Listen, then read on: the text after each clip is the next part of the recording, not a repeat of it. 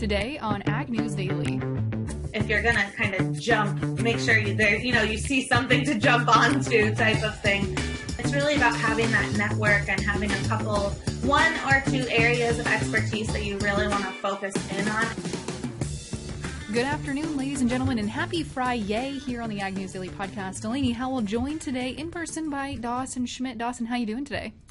I'm doing pretty good. I'm getting pumped for the weekend, planning on going to the state fair and looking at some pretty mild weather compared to what we've had. And even this morning, I stepped out of the house and I'm like, man, I'm actually kind of chilled and almost thought about putting on a sweatshirt at least for the morning. So I don't know. I think we're going to be looking at a good one this weekend. You are correct. For those of our Iowa listeners, we might have a few less listeners this week because the Iowa State Fair kicked off as of yesterday. Going to be going on for 2 weeks, and I know the Missouri State Fair is also going on right now. Probably quite a few other states are gearing up for their state fairs if they haven't had them already. So yeah, it's going to be a nice weekend for this Iowa State Fair. Dawson, what's your favorite state fair food to eat?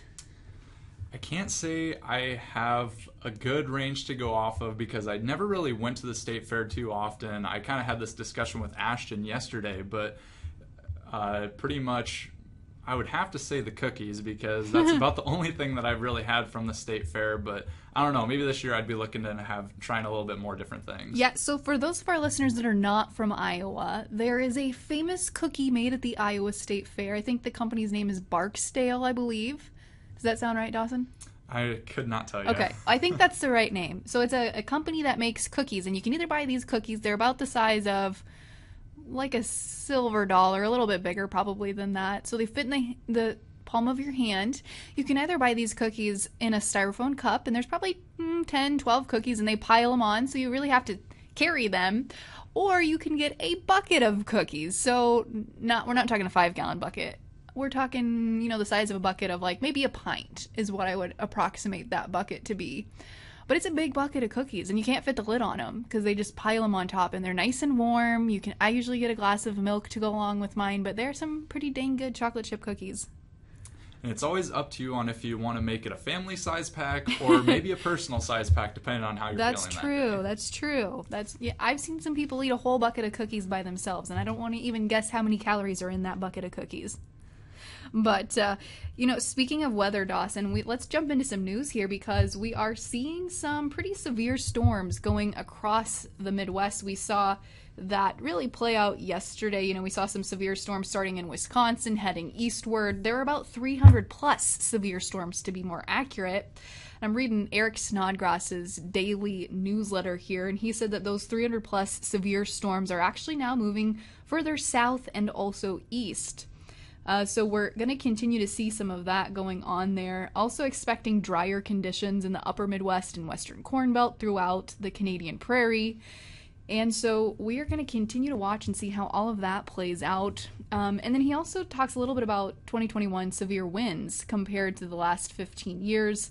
And we are seeing some more historical data come out there, but tornado reports overall are down about 20% across the nation. So I thought that was pretty interesting. We haven't seen a whole lot here in central Iowa, except for maybe one or two that have happened here over the past, couple of months. So overall, that's kind of what he's expecting to see here. But we are expecting also to see some heat advisories expire for the central Midwest. And so that makes it a nice time to go to the state fair.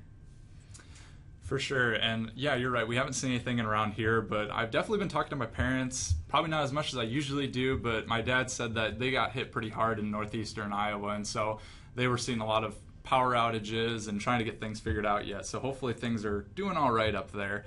But I'm going to kick off today's talk with what I got with oil and ethanol. For those that have not heard, the Biden administration came out this week talking about how they're calling on OPEC to actually increase more oil production on top of the 400,000 barrels per day that was already agreed upon by the cartel.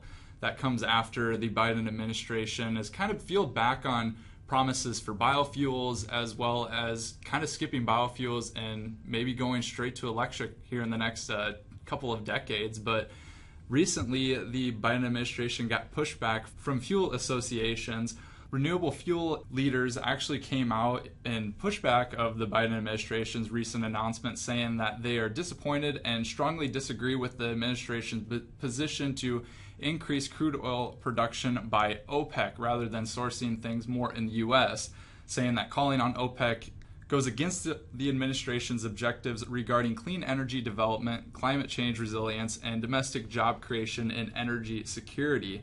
The letter also wrote that rather than hoping that Iraq, Iran, Venezuela, and other OPEC countries will provide the cure for escalating gas prices in the U.S., they urged that the administration should pursue a real immediate solution to higher pump prices by increased production and use of low-carbon renewable fuels like ethanol.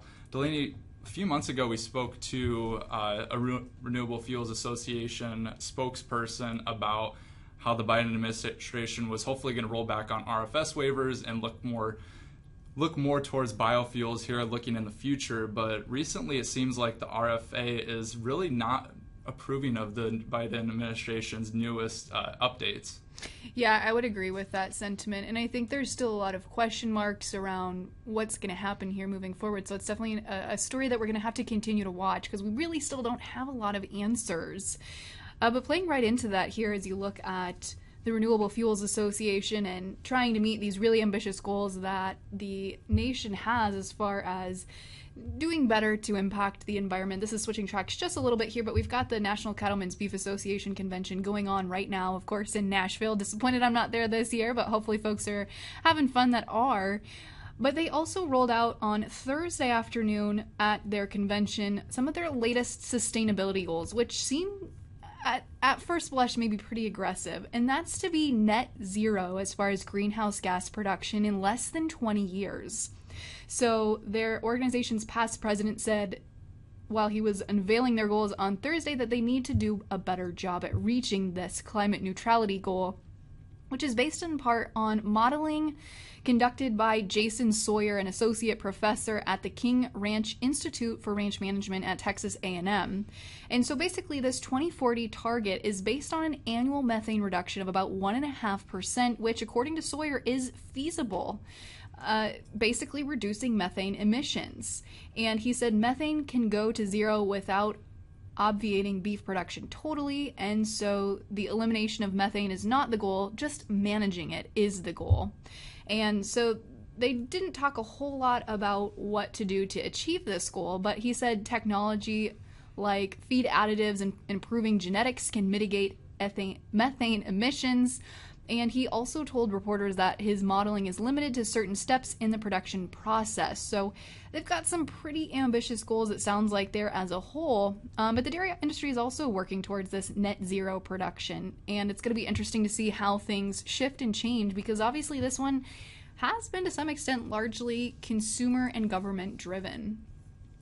Well, Delaney, that actually was one of my stories as well, and definitely something that I'm watching as well, because it seems like along with every other company trying to come out with new goals to, push more towards sustainability, I was really surprised that the cattle industry came out with that one. Mm-hmm. Yeah, I am as well. Dawson, the other big thing that we haven't really touched, we maybe have mentioned it, but the Pro Farmer Crop Tour starts on Monday. So we'll see those numbers start to come out there. We saw a big reduction in yield made in yesterday's WASDE report. We're going to start to see some more concrete data from those folks going on the tour to say, is this enough? Or is this too much? So we'll start to see some of those numbers roll out as well. For sure. And just one last thing that I'm watching today is another update on the $103 billion package that is now allotted towards the USDA that will be spent over the next decade. So 11 Republican members of the Senate Agricultural Committee came out asking Chairman Debbie Stabenow on Thursday to open up the decision-making process towards allotting that $135 billion to different programs. Stabenow has said that Democrats would apportion the money by themselves because Republicans uniformly voted against the Senate budget resolution that would make the money available. In the letter, Republicans said that the committee should call witnesses from across the country to public hearings that would include farmers, ranchers, foresters, rural communities, and also those participating in nutrition programs. As a matter of senatorial courtesy and fundamental fairness, all the committee members should have an opportunity to discuss and amend the committee's reconciliation package. that came from the letter. So the budget resolution says that should be spent in 6 areas ranging from child nutrition and debt relief. And so Republicans are just trying to make sure that more people are having a voice in that despite voting against the bill. All right, well, we'll continue to see how that shakes out. It doesn't sound like it's going to be smooth sailing on that package, but you never know, I guess. Surprises can always happen. That's true, especially in government. Dawson, I just have one other quick piece of news here, and this is not coming as a surprise, but China purchased some additional U.S. soy purchases today, and that was reported by the USDA. China bought another 328,000 metric tons of U.S. soybeans heading to China, bought in total 328,000 metric tons of soybeans heading to China for the week of July 30th through August 5th. We saw export sales also reported as of yesterday, another 132,000 tons of U.S. soy, as well as a sale of 198,000 tons headed to unknown destinations. But we're also seeing Mexico continue to buy. I don't remember, Dawson, you might be able to know this. Was there a sale today headed to Mexico? Not today, but there was one definitely a couple days ago. Yeah, there's been a lot. There's been a good uptick here in market participation, which is great. That's definitely adding to some support to the markets as we head into the final home stretch of the growing season here today. But Dawson, what do you say we chat markets before we get to today's 30 Under 30 interview? I say let's get right into them. Fantastic. Well, we certainly saw soybeans have a turnaround here heading into the weekend. A little surprised here seeing such explosive movement to the upside. I kind of honestly expected a little bit of more calm trade as traders headed into the weekend. Usually we see folks shore up their positions. We did not see that today in the soybean pits, but we did in the corn market today. September corn up 1 1.25 to close at 5.68 1/4. The Dees down 1/4 cent to close at 5.73 on the nose. In the soybean pits today, the September contract adding 26 1/4 cent to close at 13.73 1/4. The November up 24 cents to end the day at 13.65. Chicago wheat higher on the day. The September contract closing $7.61 1/2, up 8 cents on the day. The Dees adding 9 1/2 cents to close at 7.74 1/4. Hopping over into the livestock pits today, we saw weakness as the October live cattle contract closed 37 1/2 cents lower to end at 128.12 1/2. The Dees down 12 1/2 cents to close at 133.82 1/2. And in feeder cattle, we had some mixed trade today as the September contract closed 47 1/2 cents lower to end at 163.07 1/2. The October up 15 cents to close at 165.77 1/2. And in lean hogs today, we saw just slight strength in the October contract, adding a nickel to close at 86.52 1/2. The Dees up 27 1/2 cents to close at 80.17 1/2. Lastly, wrapping things up here with the Class 3 dairy milk futures. The September contract up 68 cents today to close at 17.60. The October up 52 cents to close at 17.78. Dawson, without further ado, let's turn it over to Ashton's conversation with today's 30 Under 30 interview, Sarah.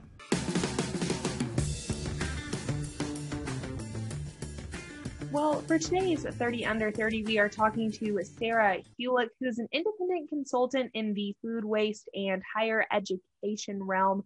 Sarah, thank you so much for coming on and chatting with us today. Yeah, thank you, Ashton. Thanks for having me here. So before we get started really talking about, food waste systems and things of that nature, I want to talk a little bit about your background. So you grew up in upstate New York. You were a 4-H and FFA kid. So why don't you give us a little bit of a taste on what it was like really growing up in that area? Yeah, thanks, Ashton. I grew up in Greene County, which is Hudson Valley of upstate New York, on a small diversified livestock and forages farm. It was more of a hobby farm.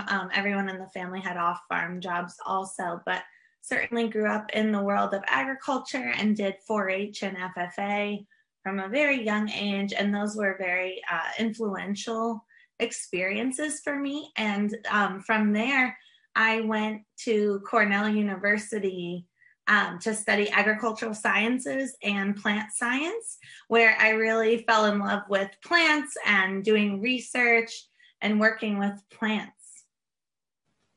So you mentioned research there, Sarah, and it's something that you really took into your adult life as well. What kind of research are you particularly interested in, or are there any projects that you can tell us about that you've really favored that you've done in the past? Sure, Ashton. So yes, I have a master's degree in horticultural biology from Cornell, and with that, my goal was to work in kind of the space of applied plant research where you're working with growers and with production agriculture and just figuring out the best way to produce plants and cropping systems sustainably, safely, and just creating kind of the most food for the best, the best bang, and also kind of working closely and thoughtfully with our ecosystems and making sure our cropping systems are productive and healthy. I had worked for the Cornell Reduced Tillage research team where we would work on trying to increase organic matter and make cropping systems more productive by reducing tillage. And I have, since kind of moving to California, which I moved to California 8 years ago to be here in Watsonville, California, in the kind of berry hub here on California's Central Coast. We grow a lot of berries. We grow a lot of fresh vegetables here. We're just outside the Salinas Valley in a little smaller valley called the Pajaro Valley. I've done some projects here on utilizing irrigation water and nitrogen in sustainable ways to really feed the crop when it needs it, and to actually actively kind of measure the crop's water and nitrogen needs throughout the season, rather than taking kind of a wider picture approach of kind of a big pre-plant and maybe mid-season applications of fertilizer. And I've done at Cabrillo College, where I am consulting with Cabrillo again now. We did a series of LED, so light emitting diodes. So those are the lights that you see both in our homes and but also kind of moving more into the greenhouse space, on how plants respond to different light levels and different lengths of lighting. So, do they want the light all at once for a certain number of hours, or would they like it like a little bit more dim, but for a longer day length? And so we've done a lot of lighting research there at Cabrillo with the students in the horticulture program and in the agriculture technology program. And that's really exciting, kind of new innovative stuff that is really applicable to the indoor agriculture space. Man, moving from New York to California, you must have experienced quite the culture shock, Sarah. Oh yeah, it was definitely very different. And I would say it probably took me at least 1.5 years, maybe 2 years before I really felt like, oh, right, I live here, not just I'm on some unusual extended vacation. Well, Sarah, I want to talk a little bit more about what you do in your current position. Can you tell us a little bit more about that? Yeah, so I recently left Full Harvest, where I was the grower innovation manager, just a few months ago. I felt like it was time to spread my wings, and I had a lot of side projects that I was trying to do simultaneously. So now I am working as an independent consultant in both the on-farm food loss area, which is what I focused on at Full Harvest, and in higher education. So I'm working on a bunch of different projects, but probably my biggest focus right now is several things for Cabrillo College, which is a innovative community college in Santa Cruz County, California, who's really their proximity to the Central Coast big ag production area. They're trying to really kind of capitalize on that and create a better and more comprehensive agriculture program. So I'm writing an agriculture business degree for them right now. And we're creating some berry production and mushroom cultivation classes also. So that is probably the bulk of my work, the last couple months. But that's one of the beautiful things about being a consultant, is I work on different things at different times.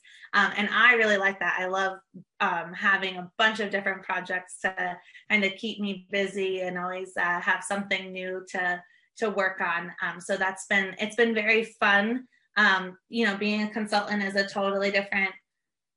it's just a totally different world than kind of, salaried world where you put all your energy into one role. So I'm still learning the ropes. If anyone has any advice, I'd love to take it.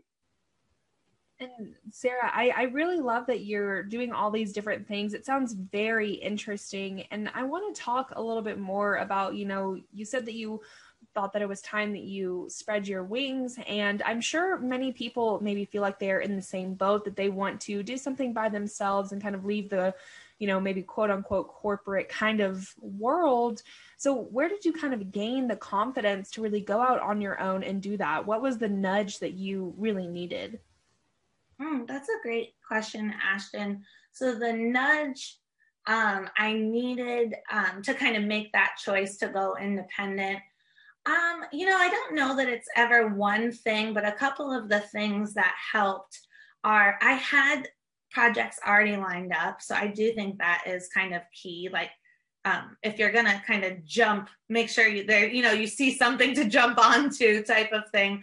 So I was in a situation where I had been asked, if I had time to work on a couple things. And so kind of knowing that, when I left my previous salary job, that I had projects lined up. I think that's probably the most important thing before you make the jump. And it's really about having that network and having one or two areas of expertise that you really want to focus in on. I think that's been maybe a challenge for me, is that I do tend to like to do a little bit of everything. So really kind of honing in on that messaging and what I'm going to specialize in. And so for me, I've decided the two things are on-farm food loss, so quantifying what's still left in your field at the end of a harvest cycle and helping you create new products from that. And then also I have had experience in the higher ed, particularly the community college, kind of creating degrees, creating new programs, focusing on how do we help students from underrepresented backgrounds in the science fields get into those fields and be successful and have degree attainment equity in them. And so those are the two areas where I really feel like I can help contribute good things, and I have some expertise. And it's different than, what I was doing 5 years ago and my true kind of like plant biology background, but that's kind of where my career has taken me, and that's where I like both of those areas, so that's where I'm focusing on now. And Sarah, you mentioned that you're still kind of learning the ropes, but where do you see yourself once you have learned the ropes and you kind of get the hang of things? Where do you see yourself in the next 5 years? Do you think you're still going to be an independent consultant, or maybe have, your own consulting firm? Do you have any ideas for what the future may look like? Yeah, it's always fun. What does the crystal ball say today?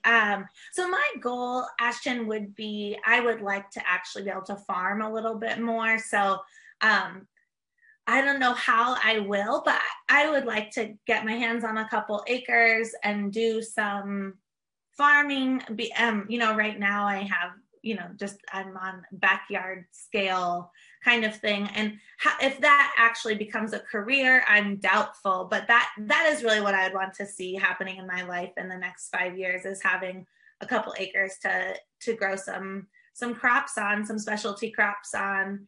And I love both the Central Coast of California and I love upstate New York. So I'd probably be in one of those two locations.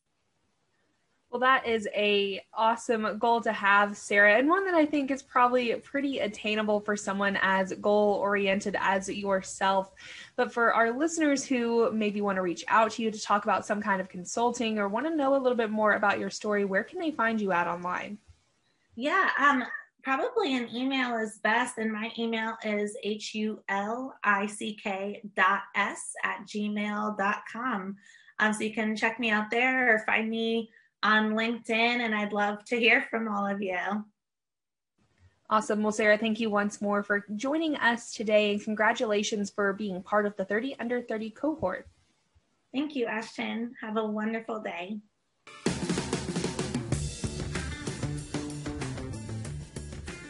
Well, again, a big thank you there to Sarah Hulick. I think she might be one of our final 30 under 30s, so this segment is unfortunately starting to wrap up here, but it's been fun to talk to other folks that are in agriculture under the age of 30 and see what they're doing in the ag industry.